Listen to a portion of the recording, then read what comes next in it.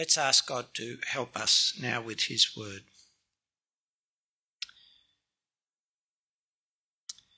Our gracious Father, we pray now that in your mercy we would get a glimpse of your greatness and understanding your almighty power. We would learn to trust you as you deserve. Help me to speak your word truthfully and clearly, and help us all to understand what you say in your word, to believe it and to honour you by conforming our thinking to your truth. We ask this in Jesus' name. Amen.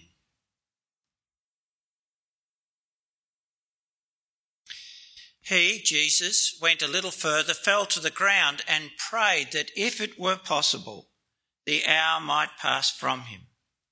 And he said, Abba, Father, all things are possible for you. Take this cup away from me. Nevertheless, not what I will, but what you will. Jesus is in the Garden of Gethsemane contemplating his coming death. The crucifixion he knows awaits him.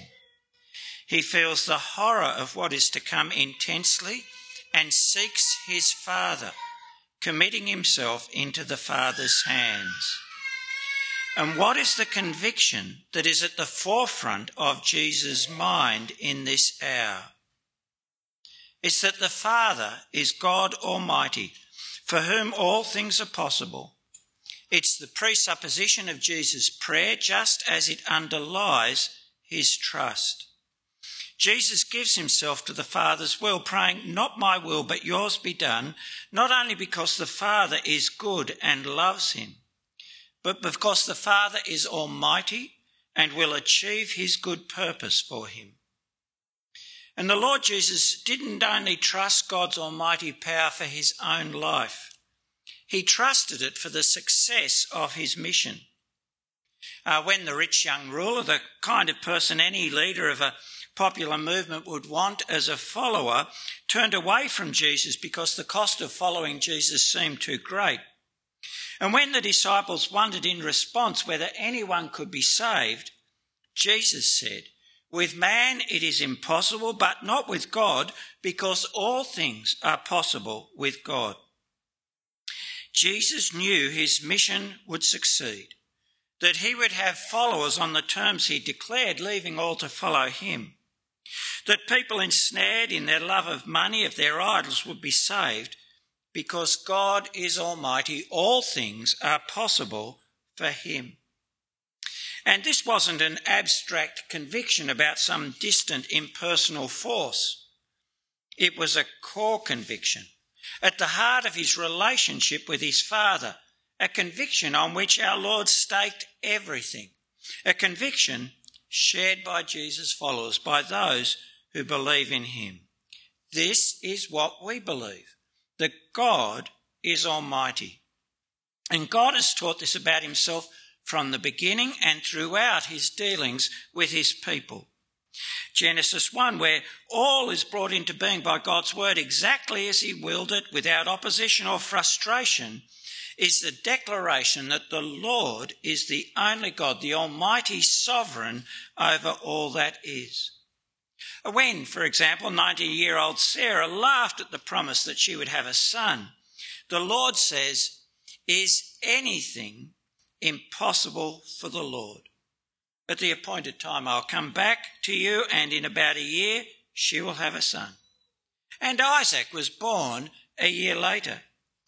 When the prophet Jeremiah, stunned by God telling him to buy land in the nation under judgment, from which the people are going to be deported, to buy that land because God has promised that the people would return, God says, is anything too difficult for me? When Mary asks of the promise of a son, how can this be since I have not had sexual relations with a man? The angel replies, the Holy Spirit will come upon you and the power of the Most High will overshadow you, for nothing will be impossible with God.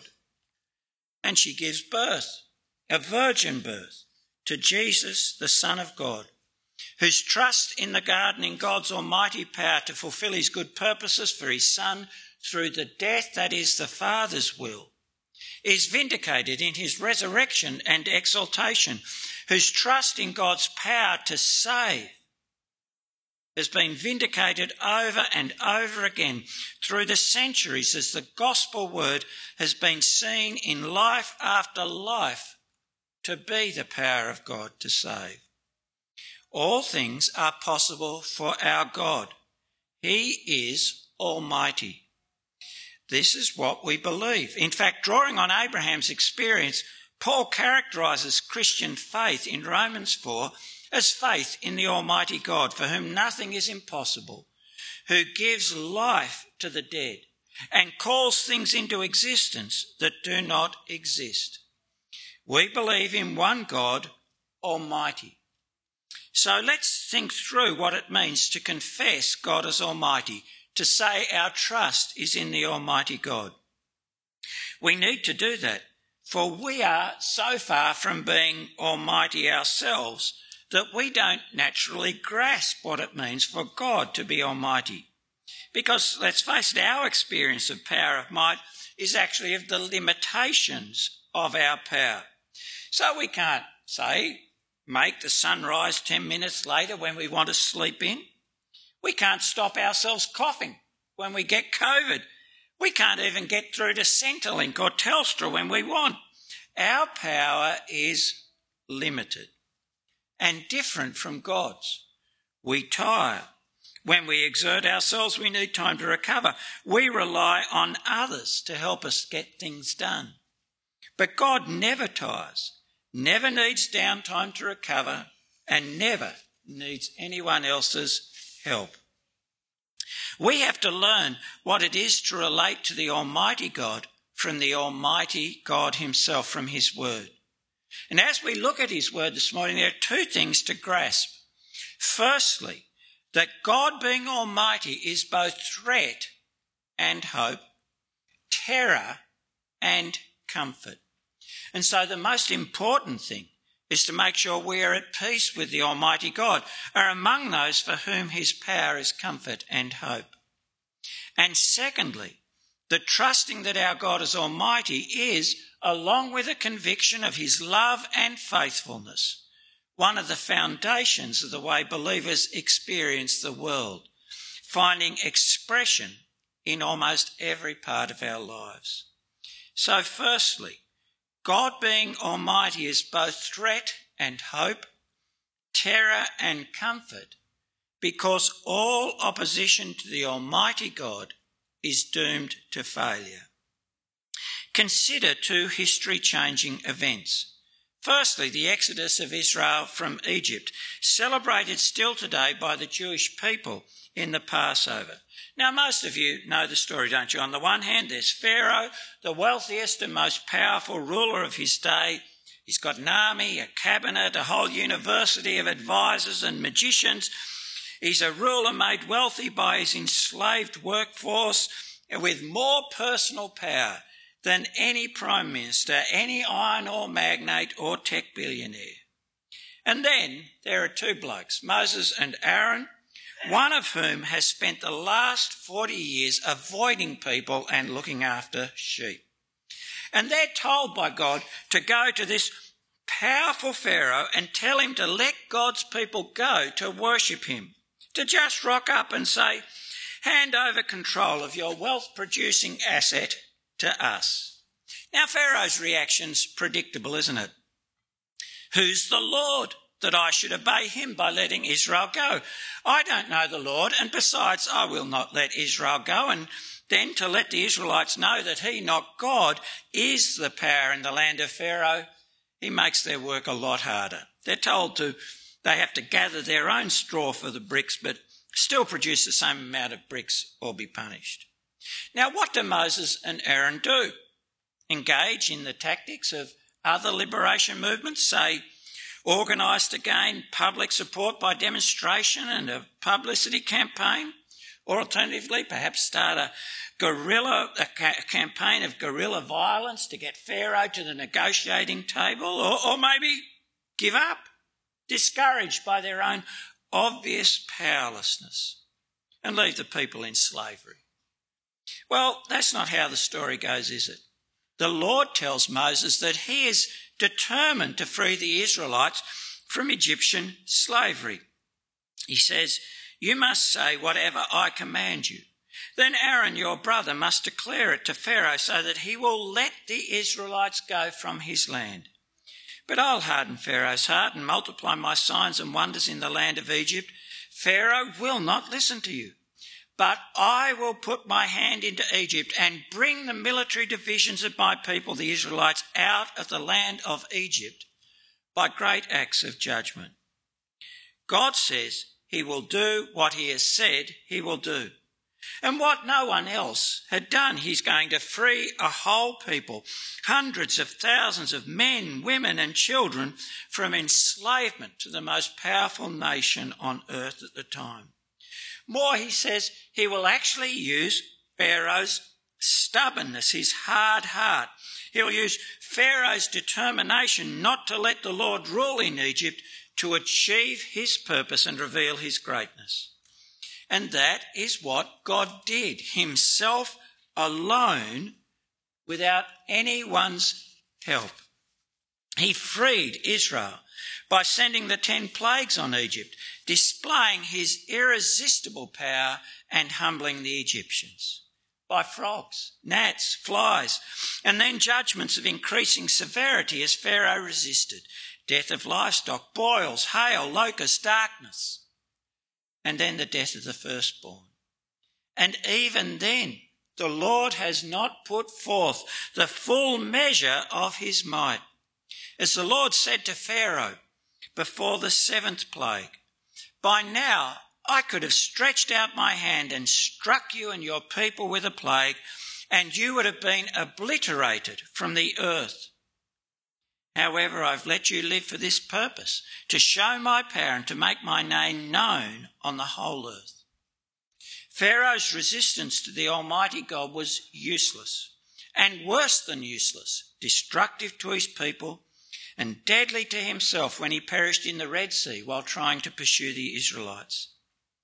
If you want, like Pharaoh, to defy God by not doing what he has commanded, by suggesting that he has no place, well, God's power is terrifying. It means you can't negotiate with God to reach some kind of compromise you like. You can't prevent or resist him doing what he says he will do, and you can't escape his sentence. God's almighty power is a threat to all those who want to say, when called to obey, "I don't know the Lord. I don't have to listen to him." But for the Israelites, God's almighty power is hope when they were, humanly speaking, hopeless. Hope of freedom and plenty of security and peace. Comfort when Pharaoh's anger and malice threatened them. Victory when God used the means by which he had saved them, the crossing of the sea, to destroy the Egyptian army. And remember, we are talking about an event remembered still every year by those who are direct descendants of those enslaved brickmakers. God's power is real in the world. Secondly, now consider the death and resurrection of Jesus. In Jesus' death, it looks like the people who are opposed to Jesus, who like Pharaoh don't want to know the Lord by recognising his son as ruler, have the power. It's true, they have the power of the institution. They have the power of the mob yelling, "Crucify." They have the power of the Roman state. It's the power of lies and hatred, the power of the devil, the power of death. And they use that power to put an innocent Jesus to death. And in that moment, the weakness of Jesus, the weakness of God, seems plain for all to see. Jesus, born a man, is able to suffer and be killed. And he offers no resistance as he's betrayed and abused, a weakness from which his followers flee. On the cross, his weakness is mocked by his enemies. "Save yourself," they cry. And then Jesus experiences the weakness of death, of the tomb, and the dead are completely powerless. And it isn't just the Son's weakness on display on the cross. It's the Father's. Here is the beloved Son, whom the Father's affirmed in his baptism and on the mountain, the Son who has done the Father's work in the world. And God seems unable to rescue him whom he loves. The cross exposes God as powerless to protect and keep his Son, exposes him as weak. But the story doesn't end there. Jesus doesn't stay dead. God raises him from the dead. He reverses both the verdict and the sentence of human power. The Son is soon to be righteous and he lives. And the resurrection is not just a belated rescue, God bringing a happy ending to a wicked human action outside his control, outsmarting his opponents in the end. No, their disobedience, their hatred and lies, their embrace of death is revealed as serving God's purpose, God's will. As the apostles teach from the beginning and demonstrate from the Old Testament, Jesus is delivered up according to God's determined plan and foreknowledge. It's what he purposed. It was God's will that Jesus die that way in weakness. And so the powerful did whatever God's hand and will had predestined, say the apostles, to take place, what he decided beforehand. Their rebellion carried out God's will and exalted the Jesus they rejected as God's victorious saving King. And the extent of that victory was cosmic. On the cross, the evil powers that seek to resist God's rule throughout the world are disarmed and disgraced, says Paul. By his death, the Lord Jesus is destroyed, says the writer of Hebrews, the one holding the power of death, that is the devil, and free those, though who were held in slavery all their lives by the fear of death. Now, there's lots we could say about the death of our Lord, but just think for a moment of the power displayed in the death and resurrection of Jesus. Well, there's power to raise the dead, power to carry out a plan revealed in promises and prophecies made hundreds of years before, power that uses the malice and hatred of God's enemies, them doing their worst to do his good will, a power that wins even in weakness.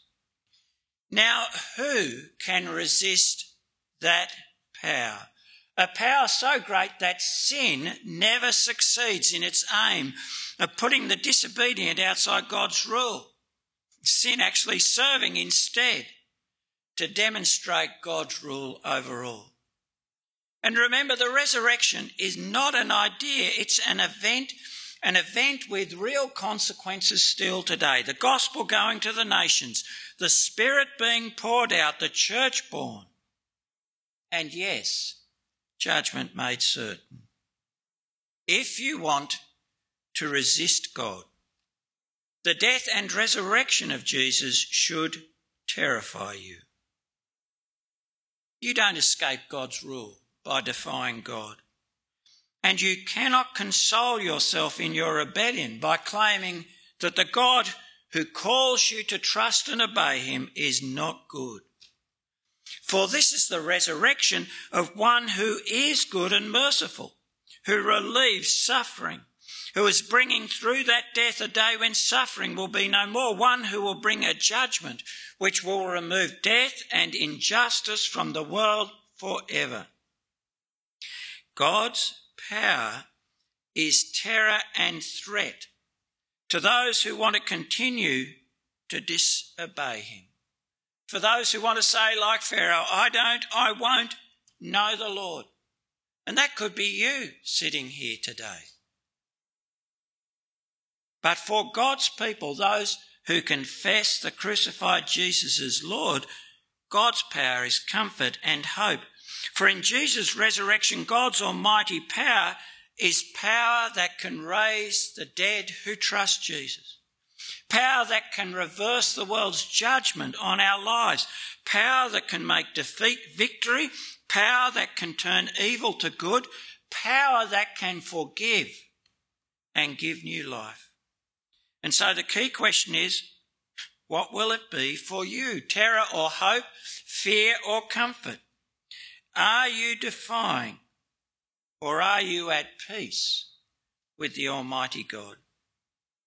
You ought to think it through, because if, like Pharaoh, you're determined to keep God out of your life will end like Pharaoh's, in the misery and destruction defying the Almighty God brings.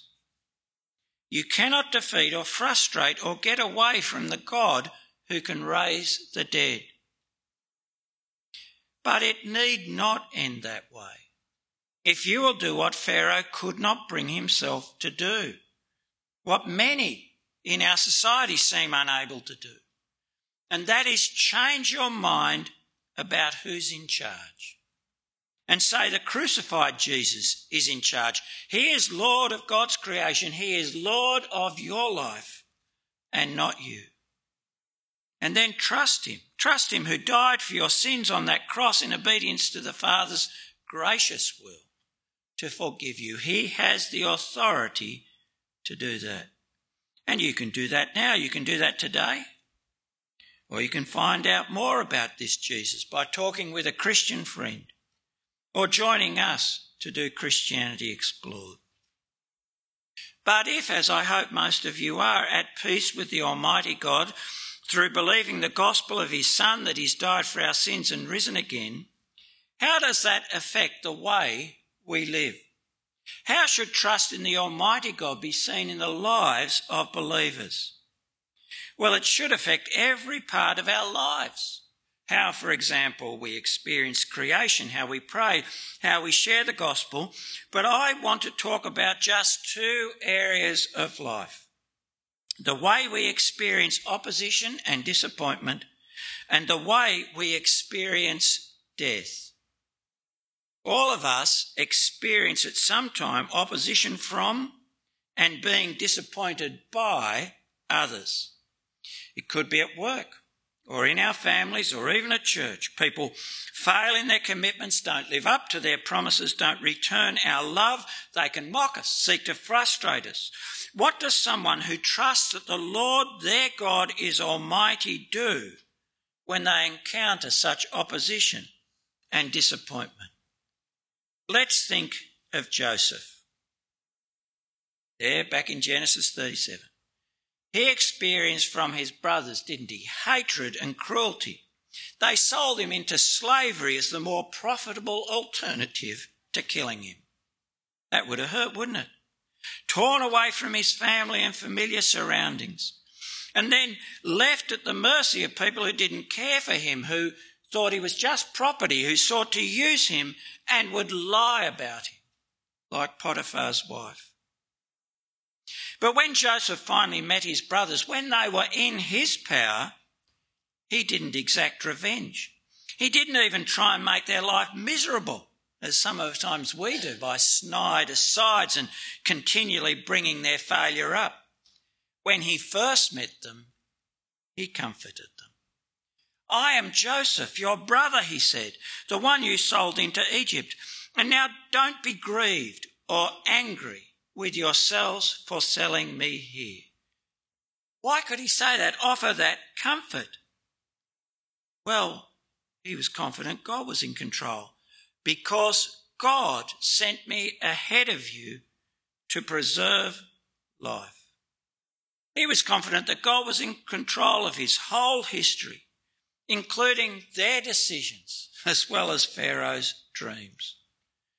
God sent me ahead of you, he told them. God was in control to do good, verse 7, to keep you alive by a great deliverance. So confident is Joseph that it's the Almighty God's will that is the final cause of all things, that he is the one who bears ultimate responsibility for what has happened, that he can say, therefore it was not you who sent me here, verse 8, but God. Joseph was confident that his good, faithful God was in charge of all things and could recognise God's good purpose in all those painful things that had happened to him. And so he was freed from hatred and anger, bitterness and a desire for revenge. And this wasn't just a fleeting benevolence at the time of an emotional reunion. This was Joseph's settled outlook. When many years later, his brothers' consciousness of guilt meant they feared that at the death of their father, Jacob, Joseph would exact a long-nursed revenge. Joseph said to them, Genesis 50, "Don't be afraid. Am I in the place of God? You planned evil against me. God planned it, the same actions. God planned it for good, to bring about the present result, the survival of many people." See, Joseph doesn't minimise what they've done. He acknowledges their intent was evil. But he knew the almighty living God was in charge, executing his good plans. God planned it for good. So Joseph could leave God to deal with his brothers according to his purpose for them, while he himself was freed by his trust in the sovereign rule of the Almighty God in all things, to be generous and kind. The person who sustained, verse 21, God's people. Don't be afraid, I will take care of you and of your children. Free to be the person God wanted him to be.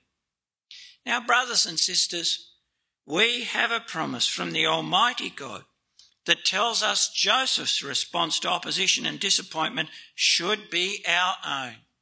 Speaking to believers, Paul writes, "We know that all things work together for the good of those who love God, who are called according to his purpose. For those he foreknew, he also predestined to be conformed to the image of his Son, so that he would be the firstborn among many brothers and sisters. And those he predestined, he also called. Those he called, he also justified. And those he justified, he also glorified." All things serve God's good purposes for us, to conform us to the image of our Son. For our God is almighty and rules all things. Now, all things, let me say, includes our sins and mistakes. And isn't that humbling? So confessing God as almighty and trusting his promise. When we face setbacks, when life doesn't work out as we want, often as the consequences of our own actions. Or when our marriage is not the perfect one we desire, when our career doesn't progress as we would like, or we're sidelined at work for our views, or even when something we deeply desire, like children, or our children loving us and respecting us, does not happen.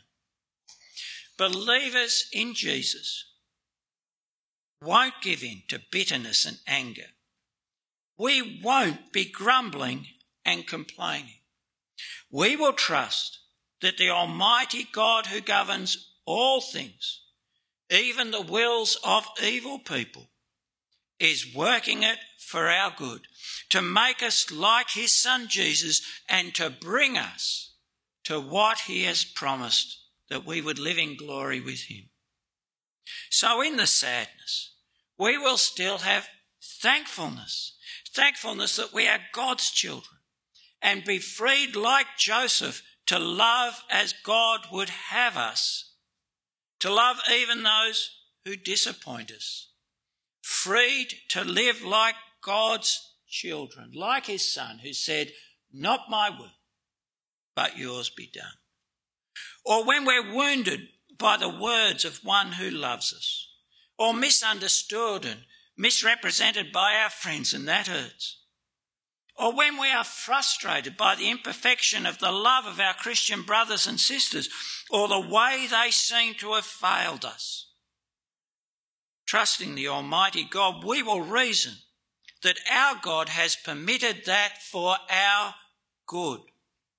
And so won't seek to return hurtful words with hurtful words, won't seek to be cold and distant until they show us they're sorry. We'll be freed to keep living as God would have us, forbearing, forgiving, and putting on love, testing even hurtful words to see if in them our good God is helping us grow in godliness by showing us our sin. For we know their words and actions can't derail our Almighty Father's good purpose for us, but will only serve it. Help us become like his Son.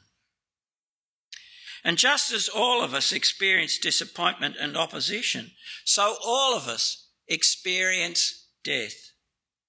How is trusting that our Heavenly Father is almighty shown the way believers experience the death of those they love and their own death? Although it's out of fashion, believers will accept our own death and the death of those we love as from his hand, from the hand of our good almighty God. The Lord gives, says Job, and the Lord takes away. Blessed be the name of the Lord. We will know that none of us lives one day more or less than the Almighty God wills. For the psalmist writes, your eyes saw me when I was formless. All my days were written in your book and planned before a single one of them began. He knows the day of our birth, and he knows and is determined the day of our death. Now that doesn't make us fatalistic. We will examine, if we have responsibility for that, the causes of death and seek to reduce preventable deaths. But it does mean that in our grief, we will still know our loving God is in charge. And humbling ourselves under the mighty God's hand, we will be spared the bitterness of those who think they have a right to a certain number of years and are somehow cheated by an earlier than average death of a loved one. And we'll be saved from hatred of those whose omissions and oversights as frail and fallible people may have contributed to their death. Those can be acknowledged. But knowing our good almighty God had the ultimate choice in whether we live or die, and that he works all things for the good of those who love him, we're able to forgive and even comfort those who are confronted with their failures, and be grateful for those who have cared even in our loss. And knowing God is almighty means that we ourselves, who has his promise of life in Christ, can die with a sure and confident hope. As we see in Christ, as we confess over and over again, death does not stop the Father, for whom all things are possible, from keeping his word. And so we can be confident with Paul that to depart and be with Christ, well, that will be better. We can look forward to the crown of righteousness promised to all who have loved our Lord's appearing. And won't that confident hope in our almighty God be a comfort to those we leave and love? There is much profit and encouragement from thinking through our confession of God as Almighty in every area of our lives. Yes, that confession will raise questions like, how are we to think of unanswered prayer, or why does evil continue in the world, or even why aren't all saved? Those are good questions to ask and grapple with, for they will take you to the Scriptures to learn more from God, of God and his ways. But in seeking answers to those questions, just as in grappling with the disappointments and trials of life, you will not grow in your knowledge of God by denying or minimising what is so clearly taught in Scripture, both in the great events of our salvation and in the words of our Lord. Our God is almighty. All things are possible for him. Nothing is too hard for him. That confession is inseparable from Christian faith, a precious comfort in our trials, a cause for confidence in entrusting our lives to him by doing his will, by saying as our Lord, not my will, but yours be done. Oh yes, and a cause of praise for the certain victory of his Saviour, the Lord Jesus. So does your faith, seen in the way you experience life, match your confession? You believe, if you believe in Jesus, in God Almighty. Do you trust him to do exactly and all that he has promised you in his word? Or is your faith limited to thinking God can only do what you think is possible? God can only enact the solutions you can see, act in ways you think he could or should work. Oh, is your faith limited by your fears? Or is there unbelief seen in a grumbling and complaining heart that dishonours both the power and love of your God? An unbelief that you need to repent of. As well as praying that we will grow in knowledge of God's love, Paul also prays this in Ephesians. I pray that the eyes of your heart may be enlightened, so that you may know what is the hope of his calling, what is the wealth of his glorious inheritance in the saints, and what, verse 19, is the immeasurable greatness of his power toward us who believe, according to the mighty working of his strength, which he exercised in Christ by raising him from the dead and seating him at his right hand, far above every ruler and authority. Now, isn't that a good prayer to pray for yourself and each other? That we would know the immeasurable greatness of the power of the Almighty God. Know that for ourselves in our hearts. The power that raised the Lord Jesus from the dead and exalted him over all. And that we will grow in that knowledge. So we live confidently in all things, the lives of those who rely on the promises of the Almighty God. And remember this, no one will get to heaven and complain that they trusted God too much. There might be grief that they did not trust him enough, but none of us will complain that we trusted him too much to do all that he has promised. Do you experience life as one who confesses that the good God, the one God, Father, Son and Spirit is Almighty, who confesses it and knowing God in Jesus, believes it with all your heart? Let's pray. Our gracious Heavenly Father, the testimony of your word is true. You're Almighty. Nothing is too hard for you. And we have seen that in the gospel of your Son, our Lord Jesus, that your weakness is so much greater in power than we can imagine. We pray that in your mercy and through the work of your Spirit, we would be ones who trust you as Almighty, who know every promise you make will be fulfilled, every word you speak will come to pass, and that trusting your almighty power and knowing your love for us in that death and resurrection in which we see your power and wisdom displayed, we would trust you and show that trust in living the lives of your children, saying always, not my will, but your will be done. For you are the God for whom all things are possible. And we ask this in Jesus' name. Amen.